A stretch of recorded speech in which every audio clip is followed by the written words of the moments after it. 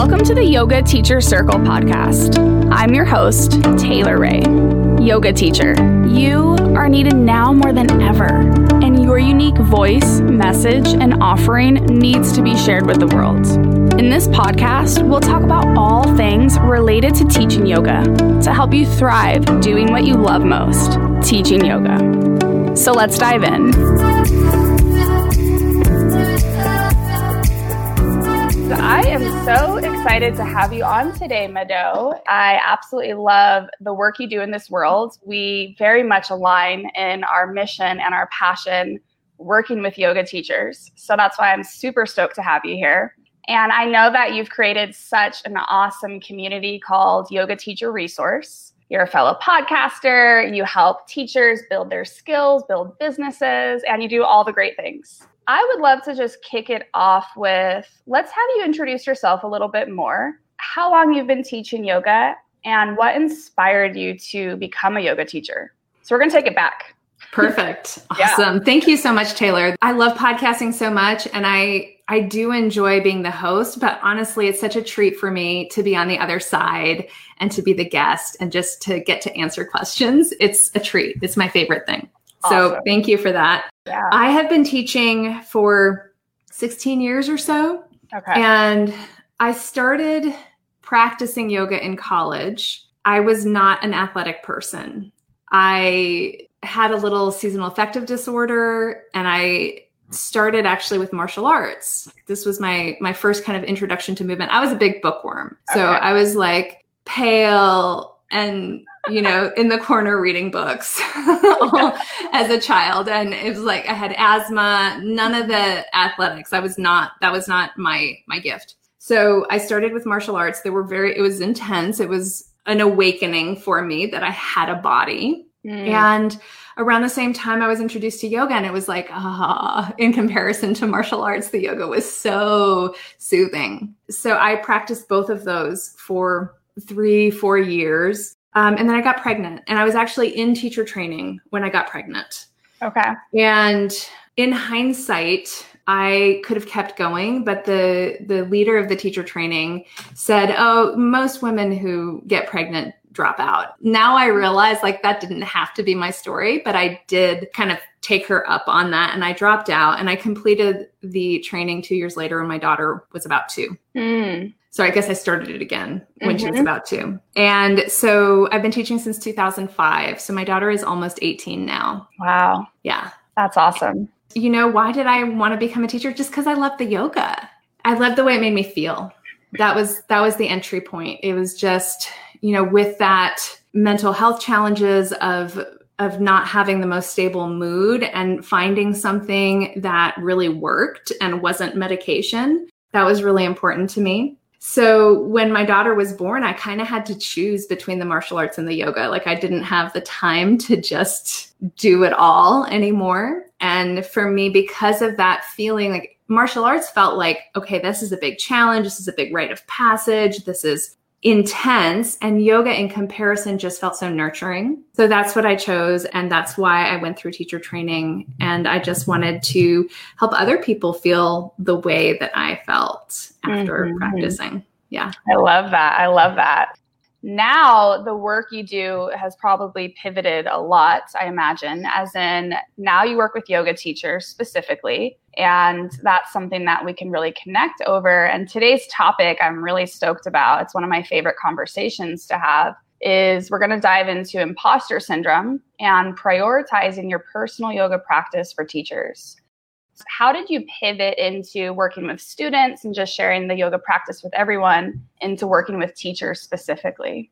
Well, first, I just was honored to get to participate in teaching teacher trainings, which I've done for over 10 years now. And that was always so fun. It's just the level of joy and the level of interest in the room was, you can't repeat it in any other situation. So about, let's say, 4 or 5 years ago, I had a business coach sit me down and say, you have to choose a niche. And of course I pushed back at first and I was like, no, I don't want to. No, I have lots of interests. I don't want to pin myself down. I don't want to exclude anybody, all of these stories. But she was firm with me and she was like, no, it's not going to work if you don't choose a niche. And so she asked me, where do you get the most joy in teaching? And I was like, well, teacher trainings. When I'm teaching teachers, that is the most joy, because they're so passionate and they're so excited about yoga. And we can dive down these rabbit holes of inquiry that we certainly don't have time for in a regular class that is more asana focused.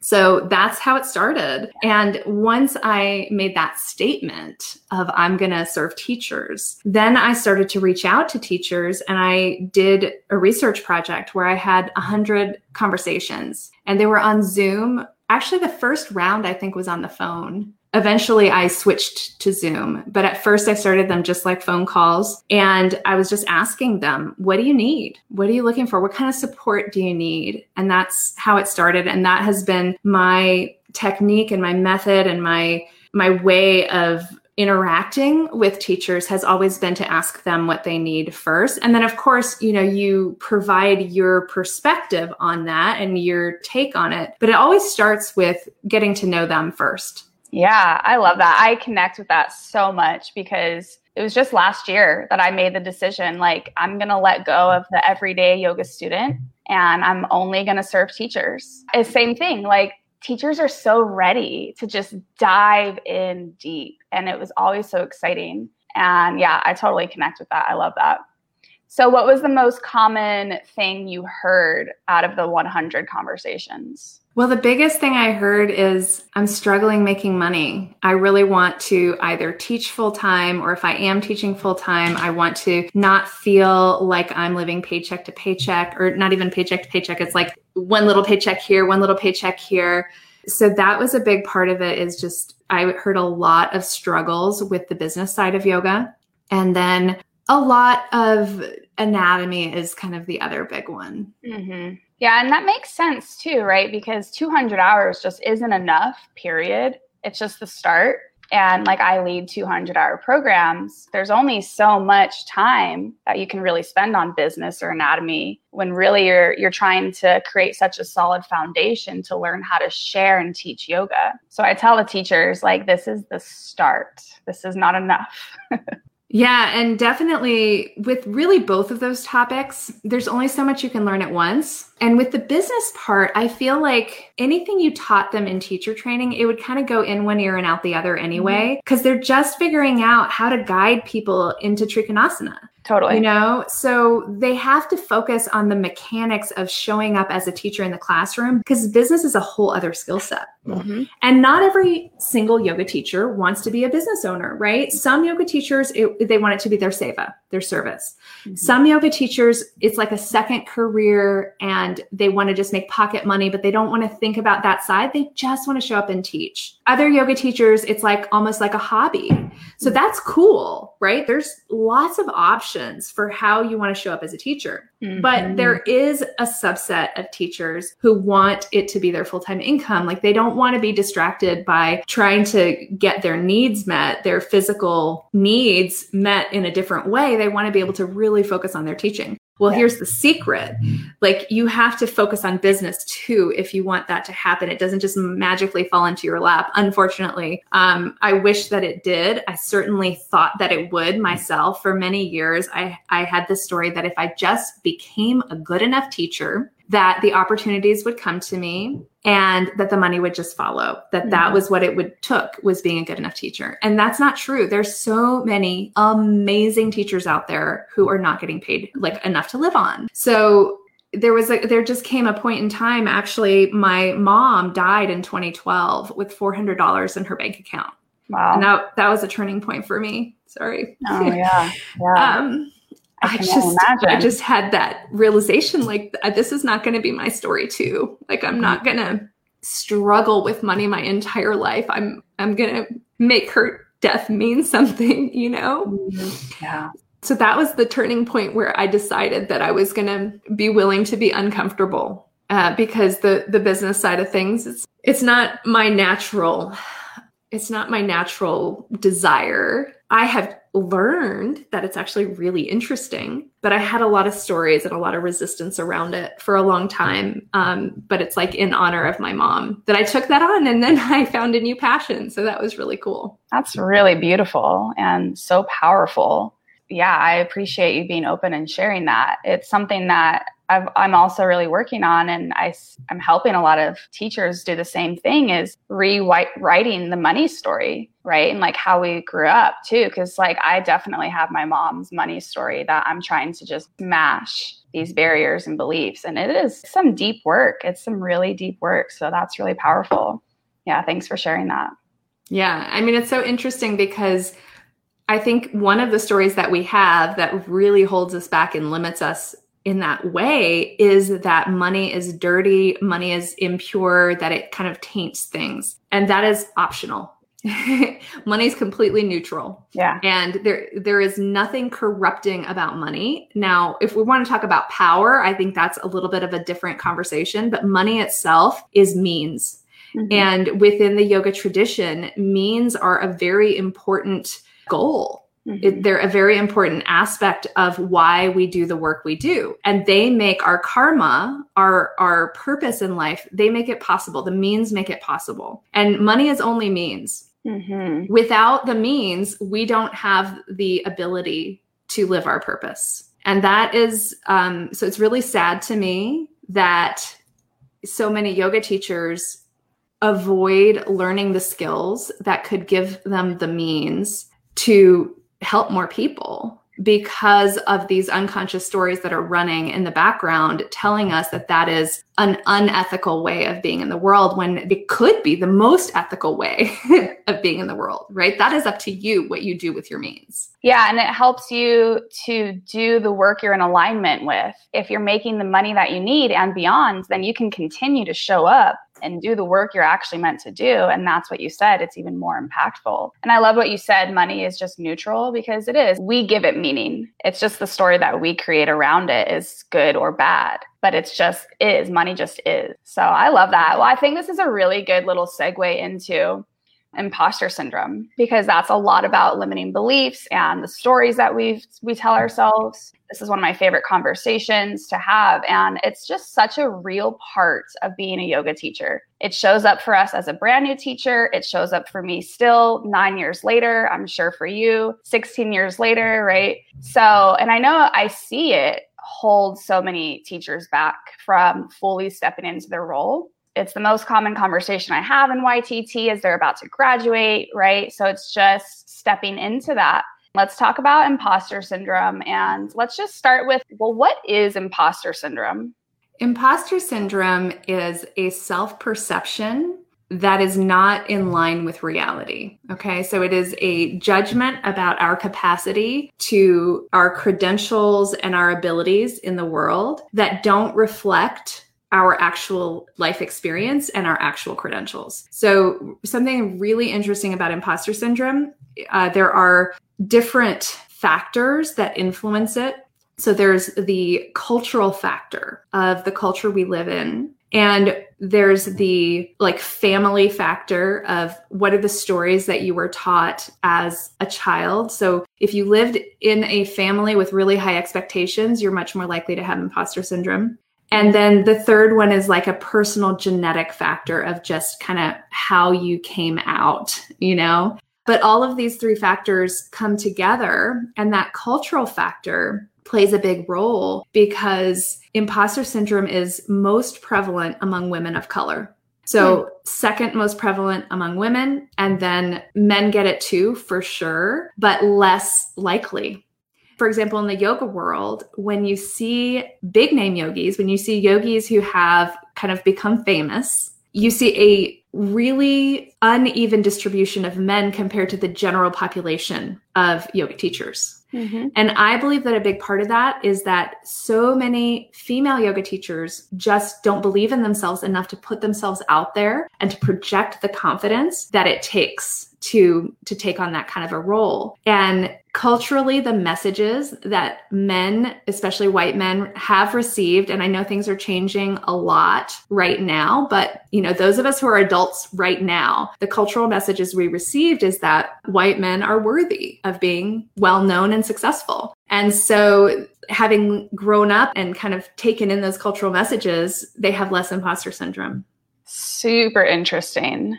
I like how you said that women or like female yoga teachers just aren't projecting the confidence that it takes to put themselves out there, because that's really how I've learned to show up. And same for you, I'm sure. And all these other teachers that I know that are showing up is it's like that fake it till you make it at first. Like you just have to show up and step into massive fear, massive discomfort, and continue to just keep showing up. And then over time, you do start to feel confident, even though it's still scary. So that's such an interesting way to look at it. It's true.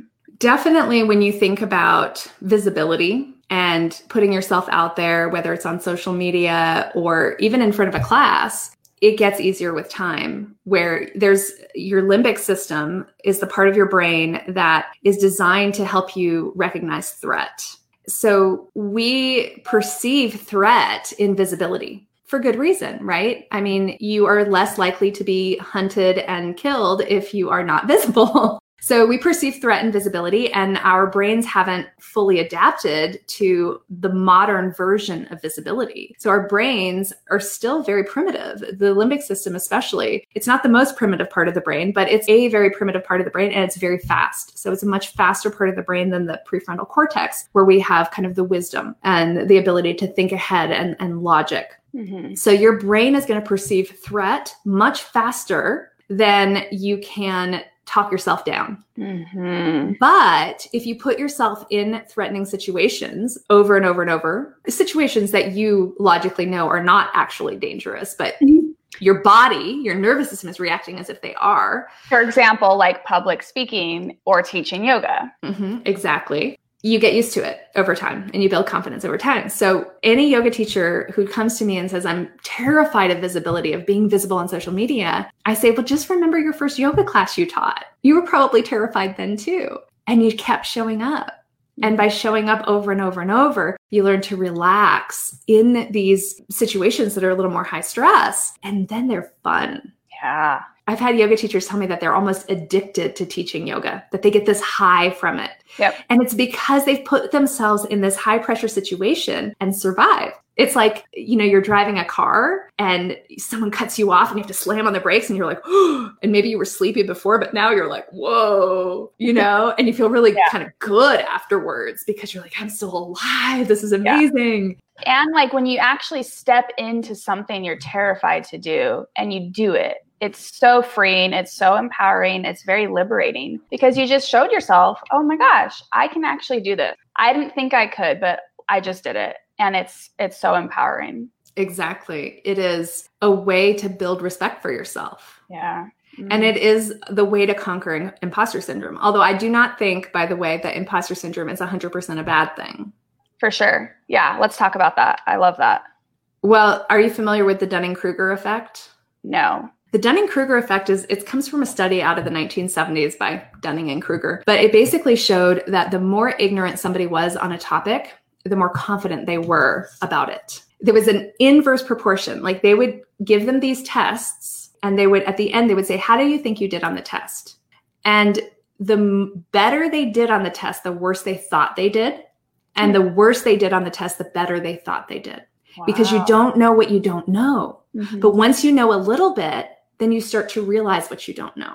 Okay. So imposter syndrome is like the opposite of the Dunning-Kruger effect. We know that we experience it. We can recognize it. We can go, oh, okay, well, at least I'm not Dunning-Kruger right now. Like, at least I'm not that person who is acting like they know everything when I don't, and just really putting my foot in my mouth. I've got a couple of really high profile people in my mind right now that I'm not going to talk about because it's too close to the election. Got it. So I think if we can befriend imposter syndrome, it's a much healthier relationship than to be like, oh no, imposter syndrome again, it's going to hold me back. If we can go, okay, so I know I experienced this. and I'm going to create some strategies to help me through it. Okay, so this is yoga. So these strategies are going to sound very familiar. The first strategy is to be aware of it and to not let it just run you from the background, right? Because that's what's going to happen. There's a couple major strategies that people have to avoid feeling imposter syndrome. One is procrastination, and the other is perfectionism. Okay. So those are kind of the signals to pay attention. Oh, I'm doing that perfectionist thing again. There you are, imposter syndrome. Or I'm doing that procrastination thing again. Okay. Now I need to know to pay attention. So we've activated the prefrontal cortex, right? We've kind of brought it on board. And because we're yogis, yoga practitioners, we can do some nervous system calming techniques, bring us back into a state of more homeostasis, equilibrium, and check in with reality. Is this something that's truly threatening? Or is this something that if we just take the next step, that it's going to show us what we're capable of, one step at a time, one little step at a time? If you aren't already a member, I'd love for you to join me in the free private Facebook group for yoga teachers. Just simply search Yoga Teacher Circle on Facebook. Most of these episodes are recorded live in the Facebook group where you can ask questions in real time and connect with the Yoga Teacher Circle community. Now, back to the episode.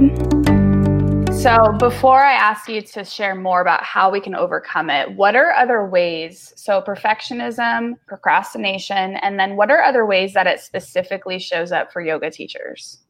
Yoga teachers. Well, I would say perfectionism is over-planning your classes, not being willing to let go of classes that aren't really mutually beneficial, but you feel this sense of, oh, but if I let go of this, then I won't have something else. You know, that lack of trusting that actually you're qualified enough that if you free up some space in your life, then you'll be open to different opportunities that will likely be much better. Yeah, more in alignment. Perhaps it could be if you're supposed to teach a workshop for a studio and you wait to send them the workshop description so they can't promote it for you because you haven't sent them the workshop description. So almost like self-sabotage. Exactly. And it's running you behind the scenes because you're not thinking, oh, I'm going to not send them the workshop description because I don't want them to promote it because I'm worried that I'm not qualified to teach it. What you're thinking on the surface is, oh, this other thing is more important. Or even below the level of the surface is just this generalized anxiety when you think about doing that task. And so you avoid it. Right. But you haven't examined, you haven't done the swadhyaya to examine, why would I feel anxious about this? Like, what is going on behind the scenes here? So that's why I love talking about imposter syndrome, because the more we hear about it, the more we normalize it, and the more people can recognize it. And specifically for you and me, we're talking about yoga teachers can recognize it. It's okay to have imposter syndrome. It's completely normal. It's a good sign. It's a sign that you have humility. It's a sign that you are not just blowing through and you're actually paying attention to what you're qualified to teach and what you're not. That's a good thing to do. It shows that you care also. Totally. Yeah. Exactly. It shows that you care. But at the same time, if you let it prevent you from sharing your message with the people who need it, then it is preventing you from doing your dharma, from living your dharma. It's preventing you from making the impact that you can make in the world. And that is super, super sad because there are some really amazing skill sets that we teach through yoga, and each of us has kind of a different lens, a different language, a different approach to it. And so there may not be people in your world who have access to those skills in the way that you teach it. There may be some people who really are going to learn best from you. And if you hold yourself back, and if you hide, you procrastinate, or sometimes if you perfectionist, here's a good example, is like the teachers who have this class planned out and every minute of the class is planned out. And then they show up in the class and they're like making love with their notes and they're not in communication with their students. They're not paying attention to their students. that is not in service of your students either. Yeah, you can't observe who's really there and what the needs are. That was not necessarily that specifically, but when I first started teaching 9 years ago, terrified of public speaking and of teaching, of being seen. So I had some crazy fear to work through with that. And it took a while, but I was the over planner. I spent all day to plan to teach my 6 p.m. class. And I would wake up, do the sequence, then I would visualize it for an hour. And then I would practice teach it for an hour. And then I'd take a break and then do it all again. And then show up 45 minutes early to the studio, just crazy. But it also did serve me in some ways. But it definitely was very extreme in how much time I spent. Yeah. I think the first year or two of teaching, it's fine to overplan as long as once you show up with your students, you can be with them. Totally. Eventually over time, you don't want to spend so much of your energy planning because you're going to have to throw your plan out based on who shows up anyway. You want to build up the capacity to adapt and respond. And you do that through experience teaching. You don't do that through planning. On the other hand, when it comes to teaching a workshop, I want to be really planned because the way that I teach workshops is I want to be very clear about what the learning outcomes are. I want to be able to promise you in the beginning of the workshop, here's what you're going to take away at the end. And if I don't have a plan, that's just not possible. We go off plan though, of course, with people because humans are going to ask questions, but we want to even have some structure around that. Here's the time to ask questions. Here's the type of questions I'm going to answer. Mm-hmm. But yeah, I do think that in the very beginning of teaching, it's almost like an extension of teacher training. Mm-hmm. So all that planning in the very beginning could be really valuable, but not if you are not present with your students when it comes to the actual class. Yeah. And that happened I think my first or second class in, right? I was oh, I had this whole plan that isn't going to work. And now I have to trust that I know what to do and to just trust it and to do it. And that's just how we learn though, just throw it in the fire and we just figure it out. So yeah, that's good. Okay, so what are some ways that yoga teachers can help to overcome imposter syndrome and work through this? Well, the first step, I already said it, is you just have to notice that it's happening and name it. Because if you don't realize it's happening, then there's nothing you can do about it. And that is why yoga is so interested in awareness and in recognizing that your thoughts are not necessarily true. Mm-hmm. Right? You are having these thoughts, which are generating these feelings, right? We don't have feelings except in kind of reaction to a specific event, but most feelings are generated by thoughts. So if you're having the feelings of imposter syndrome, it means that there are some thoughts running around your head, and it would be smart to identify them and notice what triggers those thoughts. When do I feel that? And then it's some of the matrika or the magic of words is we can replace dysfunctional thought patterns with more functional thought patterns. Not because those dysfunctional thought patterns are bad or wrong. They have a role, right? We have to recognize that the limbic system is very functional. It allowed our ancestors to survive. So we are not trying to tamp down the limbic system to the point that it doesn't work. We just need some balance between the limbic system and the prefrontal cortex. So you use the prefrontal cortex to come up with your new stories. Your new stories might be, I am the perfect teacher for some people. Here's a story. I'd love to talk about this with brand new teachers. Mm-hmm. Some students prefer a new teacher. Some students do not want to be in class with that person who's been teaching 10 years, and they are so excited about their little toe, and they're going to teach the whole class about the little toe. Yeah. We get a little nerdy after a while, and some students don't resonate with it, and it's okay. Totally. I love that. Some students would much rather be in a class with a teacher who's downward facing dog. And they're kind of thinking on the inside, what is it? And then they're silent. And the student's yeah, the silence. I love it. No. Drop down in the child's pose while the teacher's what's next? And the student just gets to be. And they love it. Yeah. So it's okay to be where you are, right? That's a story. That would be a really functional story. It is okay to be at the phase of teaching that I'm at. I recently did a podcast episode that I was really surprised by the response I got to it. Like yoga teachers were just emailing me like, oh my God, that was like the best podcast episode ever. And I was like, really? It was kind of the same to me, right? As any episode that I did. It was about the 3 phases of teaching. And so I talked about the fledgling phase and what that's like and what to focus on and what to let go of. And then the second phase is the experimentation phase. And then the third phase is the systematization phase. Okay. So I kind of laid it out and I gave some rough timelines, but mostly it's about like, notice how you feel, what gets you excited, what is your tendency. I think especially fledgling teachers really loved it because it gave them some permissions and it gave them some permissions to just be fledglings. And if you can be at peace being a fledgling teacher, you're way more advanced than a teacher in the experimentation phase that is like trying to create a system that they're not ready to create yet, right? If you can actually enjoy and celebrate the phase you're at now, that's advanced. Yeah. It's kind of like a weird mind trick, but it's like the best thing you can do for your students is just be yourself. It's so hard. It's so hard. Like you can say that, right? And they're like, but how? And maybe that can segue into the conversation about personal practice. Yeah. And just one quick thing to touch on that too, because I agree with you 100%. And I had an episode a couple months ago that I did called Start Messy, Perfectionism is Paralyzing. And to actually know that like being messy in it, feeling messy, being the fledgling yoga teacher is literally part of it and you can't bypass it. So then when you can normalize, like you said, like just understand it's just part of it. Now you can just embrace it. Now you can just like feel messy and show up and just be curious and explore. I love that. Well, in theory. Yeah. We can know that at least.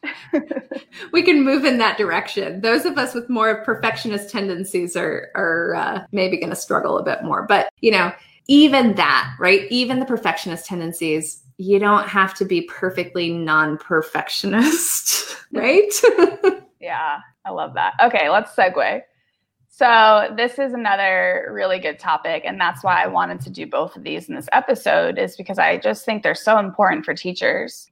You're passionate about helping teachers not only grow their teaching skills, their business, but also to dive into their personal practice, and which we both can agree is one of the most important, honestly, in my opinion, part of being a teacher, and is to have your own personal practice. So what does that look like? How do you help teachers develop and prioritize their practice? And why is it so important? Well, to tie it back to the earlier conversation, when we say, oh, just be yourself, just be present with your students, and people say, and yoga teachers say, but how? Well, this is how, is to have a personal practice, because practice is about presence. It's about being present in the moment as the moment is, without working to change it, right? There's moments where you do need to work to change it, right? But you need to be able to be comfortable in the present moment without having a push in any direction, so that you can recognize what direction you want to go. What I find in classes, for example, and then let's say in stressful situations, like sometimes a podcast episode, you know, if I have a guest who's less experienced, or even for myself, like sometimes in the beginning of an episode, or let's say I'm teaching at a conference or something, right? More of a high pressure situation than I'm used to. I can feel this pressure to move things forward, a pressure to make something happen. And when I follow that and I do that, I lose the sensitivity to really be a skillful teacher, which is to respond to the moment, right? If you have an agenda and you're pushing forward your agenda, then you've lost this most key skill, which is to respond to the moment and the person and the people. This is a key thing of what you practice in your home practice. And the reason that I'm passionate about this, the reason I need to talk about this is, one, it is hard to develop a home practice. It is hard. You know, I don't want to talk about this as if it's like, well, this is a prerequisite for being a great teacher. So if you can't do it, you're a loser or you're not a great teacher or whatever. I don't want to come across that way. I don't want to send that message. I want to be honest about this, that this is not an easy project to take on. Now, there are things that can make it easier, learning about the brain, learning about habit formation. This has been really powerful for me. But what happens for a lot of yoga teachers is they lose the personal aspect of their practice when they start teaching. Yep. Even if they still have the structure. And what I mean by that is they start to devote their personal practice to planning their classes, and it's no longer theirs. And then they are not filling the cup. So I know I did this for so long. And yes, you still learn about presence by showing up in the room and being with your students, but it doesn't substitute for that habit of showing up for yourself day after day. It's a beautiful, beautiful thing. And oh my God, if we could teach this skill set to our children and to the world, I like to think, I have this assumption, and this kind of my worldview is that we'd be making better choices. Not perfect choices, right? It's not going to solve everything, but I do believe we'd be making better choices, and we would walk through the world a little less fragile in our reactivity, right? Because the reason we hurt people, the reason humans hurt people is that we are afraid of being hurt. It's that limbic system that just flares up and says, you're in danger. Who knows how you're going to protect yourself, right? It might be fight, it might be flight, it might be freeze. The home practice is really about befriending your nervous system. I love this conversation. And it's funny, the timing, because this past week in my YCT, early on, this is our third weekend together. Early on in my 200-hour programs is when I introduce a self-practice. We have a big discussion around what that looks like. And then in class, I turn on music after we have this big conversation, and I give them 45 to 60 minutes to move and to practice. And it brings up so much fear in the start. They're like, how am I going to know what to do for 60 minutes? Then at the end, everyone is so empowered because it's all about trusting yourself. Your body knows what to do, but we have to tune in. We have to get quiet to listen, and then to just get curious. Oh, I want to move here, or I want to stay here longer, or I want to do restorative, or I want to flow more, like whatever the direction is, and to just follow it. Like there's no wrong or right. And that's how we learn, right? So I love it. This is such a good conversation. What do you tell new teachers when they say, I don't know how to have a home practice? Like, what do I do? What does that look like? Well, a home practice needs to be a habit. And there's some really great science behind habit formation. A couple of my favorite books on the topic, The Power of Habit by Charles Duhigg and Atomic Habits by James Clear. Okay. And a habit has three basic components: a trigger, an action, and a reward. So the trigger is, how do you know it's time to perform the habit? You have to have some kind of trigger, right? This is how the brain works. And if you want to learn more about like why this is and all of that, read those books, because all of the science behind it is in them. But kind of the nuts and bolts of it is you need an unambiguous way to know that it's time to perform the habit. The action is obviously, what is the actual thing you are doing?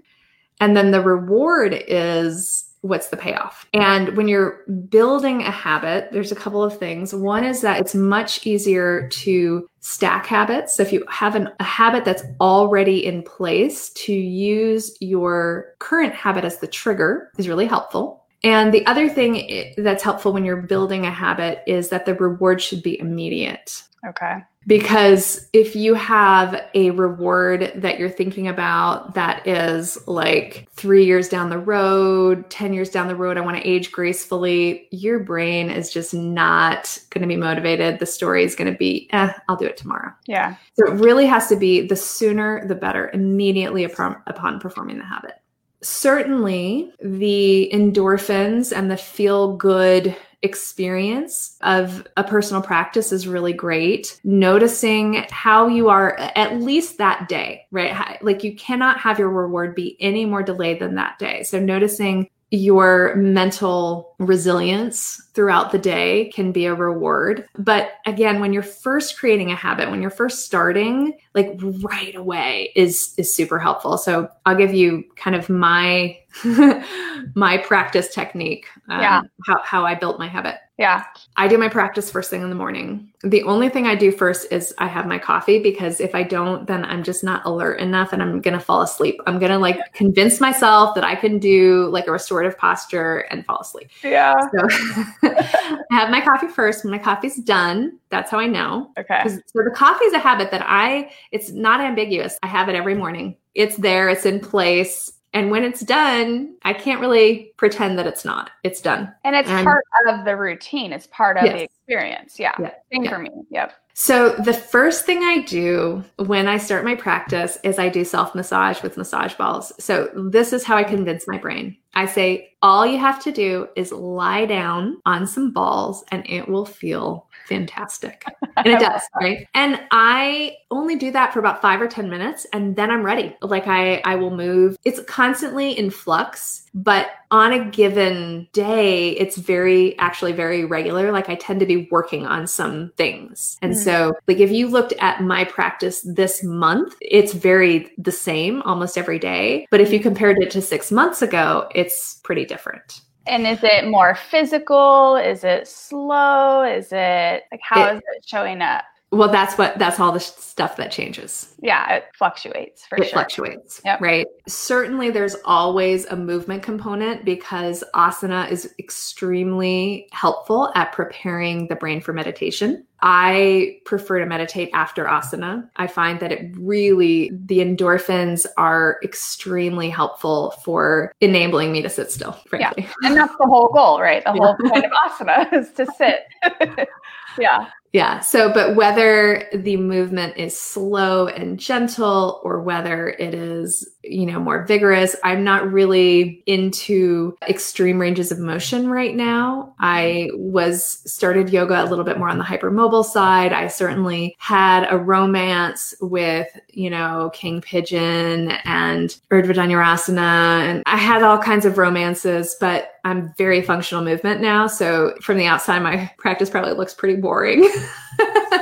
That's me. I'm right here with you. Yeah, lots of repetitive movements, a lot like Pilates. I've got a pull-up bar right there. I've got weights. This is still part of my personal yoga practice because I am very present while I am doing it. I'm really in my body. So I'm not prejudiced about like the shapes or the movements. It's like, I want to do what is going to feed my body and prepare my brain. And that's sustainable. It's what it sounds like too, right? Something that will carry you forever. Right. Because I agree. Like I had the same experience, very hypermobile, blew myself out, chasing all the big shapes as a newer student and teacher. And now I don't, it looks so different. And now it's just about being sustainable and having this longevity. Yeah. The only romance that I still have that is kind of in that realm of like, people consider it to be a showboaty pose, but for me, it's very, very functional is handstand. Yeah. Okay. I love it. Well, that's fun too. It's also good to have fun and to play in your practice and to do things that might be scary and have that involved. I love that. Do you meditate at the end of every practice? That shifts. That goes in and out. Okay. Right now, no. But 6 months ago, yes. So it will come back. Do you tell teachers when they ask how, do you invite them to like, what kind of clear action steps can you tell, like top 3 steps to like develop your own practice? Choose a time. Figure out your trigger and reward and make a commitment to yourself. Easy, simple, easy and hard. Easy, but hard. Yeah. That's awesome. I love that. It's interesting because I used to only really be able to practice as a student and a new teacher in classes being led by another teacher. Now, pre-COVID, it changed. And now my practice, like all I really crave is my own practice at home. Like I love guiding myself, but there is something that's still really powerful about being in a community and being a student and being guided, being led. So that's interesting how it shifts as well. Does that shift for you too? Yes, I think they're 2 different things. And I'm a huge introvert. So it's been a long time that I've preferred my home practice over a group class. Group classes have always been mixed. Actually, I like Zoom better because I'm at home and I'm in my comfort zone. I love being led. I do love being led, but the social aspect before and after class can be very taxing for me, especially having taught in the same community for so long. It would be really difficult for me to go to a class and not run into people that I know. And that's not necessarily what I'm looking for in a yoga class, is not necessarily social time. I know other people do want that and love that, and that's fantastic. For myself, I crave more introspection during my practice, and I like to socialize one-on-one or in small groups. I do not love parties or big groups at all. Mm-hmm. Is your entire business now from home? Yeah. And you love that, obviously. I love it. I absolutely love it. Like, I have no problem not leaving my house for months. Yeah. When COVID first hit, I didn't get gas for like 4 months. Wow. Yeah. That's crazy. And you're like, I'm good. Yeah. I was like, it didn't bother me one bit. I actually really loved it. And of course, I have a lot of compassion for the people who are more extroverted or for whatever reason are struggling with COVID or struggling with being at home. And I know that, like, I am very, very lucky to live in a beautiful home that there's enough room for me. I have an office that is my practice room too. And it's like all the way down in the basement. So I get up before anybody else. I get up at 5:30 in the morning, and like, I get to come down here and I have my space and it's mine. If I lived in a cramped quarters, I would not be feeling so excited. But yeah, that makes sense. So I want to start to close it out. And the first question is, what are your top 3 negotiables or non-negotiables for self-care and for filling up your own cup so you can show up and serve your community in the way that you do? Coffee, my home practice, and going on walks. Yeah. Ooh, I love it. Do you do walks daily? I do, although it was super stormy today, so I didn't get out. But I try. My goal is an hour a day, but 20 minutes is my minimum. Yeah. Beautiful. I love that. So what are you working on in your business right now? Memberships. I have 2 memberships. I've got one membership that is called the Impact Club, and it is support and education to help yoga teachers make the impact that they want to make in the world. So that includes teaching skills and business skills. And then the other membership is a collaboration with a dear friend of mine since teacher training, who's a physical therapist, and it's called Anatomy Bites. So it is a membership that spoon feeds yoga teachers little delicious bites of anatomy in the context of yoga, and kind of helps them to become more confident talking about the human body and understanding how it plays, how the structure of the body plays in with our teaching yoga. And it's a structural approach, but it is designed to support a deeper approach to yoga, because we have a very inclusive, non-dogmatic understanding of how asana can support our deeper forms of yoga. So those are the 2 projects, and it's really interesting because these are kind of more low ticket offers, meaning under $50 a month, but we have a lot of people in them. So there's a lot of managing people and figuring out systems to take some of the labor out of it, but when you're setting up these tech systems, it ends up being a lot of work on the front end, and you definitely don't want them to break. Yeah, I can only imagine. I don't have a membership, and that's something that I've always wondered and thought about, was how much goes behind the scenes to run it. A lot. Have you had a membership before? No, here's the deal. Like, both of these really just launched. Awesome. And one of them is only like a few months older than the other one. So there's a lot of learning curves, but I love it. It's so cool to be able to kind of work with people in an ongoing way. I think it's really awesome. I love it. And I love the names. Those are fun. Those Thank are you. very fun. Yeah. So where can people find you and connect with you on social media, your website, your podcast, all the things? Yeah, my website is teachingyoga.net. But if you search for the yoga teacher resource anywhere, it should point to me, whether it's Instagram, Facebook. I have a great Facebook group with almost 10,000 yoga teachers in it, on any podcast player. Spotify, iTunes, whatever. Just search for the Yoga Teacher Resource. Awesome. So fun to have you here today. I really appreciate you being here and just connecting more to the Yoga Teacher Circle community. So this is really, really awesome, Madhu. Yeah, that was really fun. I loved your questions and I loved how we were able to bring so many different angles to the conversation. I feel like, wow, we covered a lot. So thank you for your great questions. Yeah, absolutely. We did a lot in 57 minutes. Thank you so much for listening in today. I'd love to stay connected with you in between episodes. You can find me on Instagram at Taylor_Ray Yoga and join the free private Yoga Teacher Circle Facebook group, which is full of some pretty awesome and badass yoga teachers.